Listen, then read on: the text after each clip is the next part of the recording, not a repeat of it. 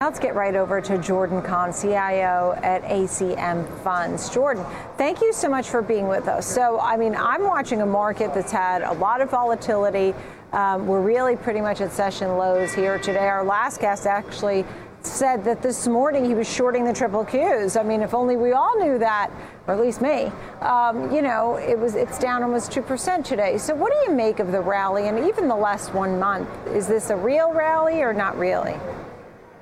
Yeah, we think that the market is likely to continue to be choppy. So you're going to have rallies like we've seen over the last 2 to 3 weeks, and then there's going to be continued sell-offs as well. And I think that for the last couple of years, the last few years really, what you've had is this combination of quantitative easing, low interest rates, and below average inflation.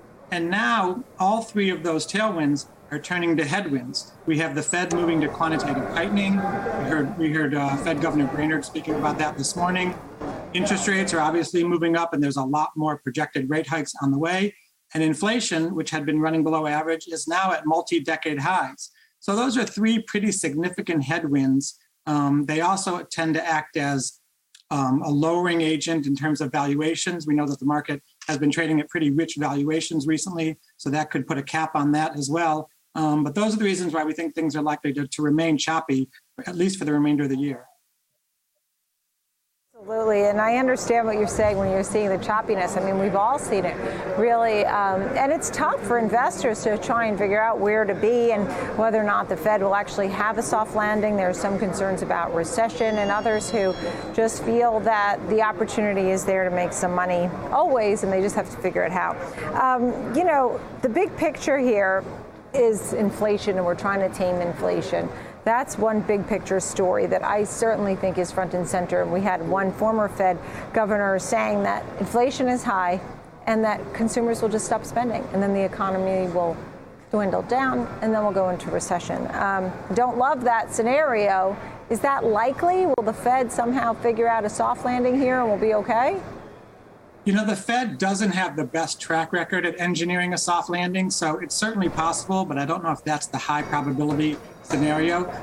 One of the reasons why the Fed is projecting so many rate hikes is because they do want to tamp down demand, and that in turn will help bring down inflation. Right. I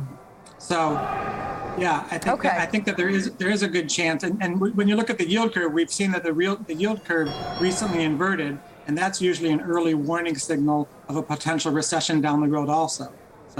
Right, I know we've been talking about that a lot lately, and of course how the 10-year yield even has surged now to the highest level since April of 2019. Let's get to what you're looking at here, rare earths and utilities. So we can start here with rare earths, as you see, right? You're talking about what's happening in the next gen and EVs and, a better place and all the things that we need to do that. And you have a few names here, MP Materials and lithium is another one that you were looking at, and the VanEck ETF. Tell me about these choices in the rare earth space. So you were recently talking about EVs with your last guest. So rare earth minerals go into a whole host of products, everything from, general electronics to solar and wind projects, and also into EVs. And so right now, China has the biggest market share in rare earths, and the U.S. wants to be a bigger producer. The recent war in Ukraine has highlighted the fact that when you're dependent on a certain region for key products or key parts of the supply chain, that can pose a big risk. So the president was recently talking about enacting the Defense Production Act to get investment into this area. And, we really want to have a homegrown U.S. supply of things like rare earths. So one of the names that we highlighted is MP Materials. They're the only current U.S. facility that's producing a lot of these rare earths. They've been beating estimates handily over the last 4 quarters. Revenues have been growing at triple digits. So that's a name that could have some tailwinds behind it. It's interesting. There's some big moves happening here today. I mean, 3% I'm used to. 10%. I mean, that's when you get on the phone and you start making calls. I mean, with lithium, America's down 10% today. I start to wonder, is there something going on? Is it the GM Honda story that they're going to be working on their own batteries? Or, does that make it even more attractive to you at this point to see it down 10% for Lithium Americas? And then I got to get to the utilities.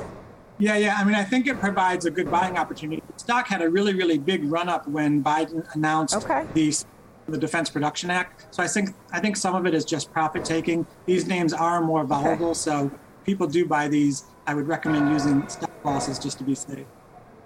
All right, and then the utilities, which I love to look at the big board and see what's going on here, right? I see REITs and utilities higher, and utilities are often higher because they're such a defensive play. You have American Water Works is one of the names on your list that you like, also NextEra Energy and XLU, of course. Yeah, so, if rare earth minerals are the more aggressive play, utilities are the more conservative play. What's interesting is that when rates are higher and bond yields are moving up, normally you wouldn't see utilities at the forefront of the leaderboard. But if you look at something like the XLU that you mentioned, it's breaking out to new all-time highs. So that's kind of uncharacteristic. And when we see that sort of thing happen, we want to pay attention. So two names that we've owned, on and off for years, like you mentioned, is NextEra, which is big in green energy. They also have a significant foothold in Florida. American Water Works is a big water and waste utility in 24 states. And water is becoming a precious commodity of its own. So those are two names that we like in the area. And these names, when we look at something called earnings stability or how stable the company's earning streams are, and these two names rank at the highest in our whole stock universe on that measure. So that's something that investors can appreciate. Jordan, a great conversation. I know you expect some choppiness to continue and the tailwinds turning into some headwinds, but you found a way to give us some good ideas here too. We appreciate that very much. Jordan Kahn, ACM Funds. Thanks.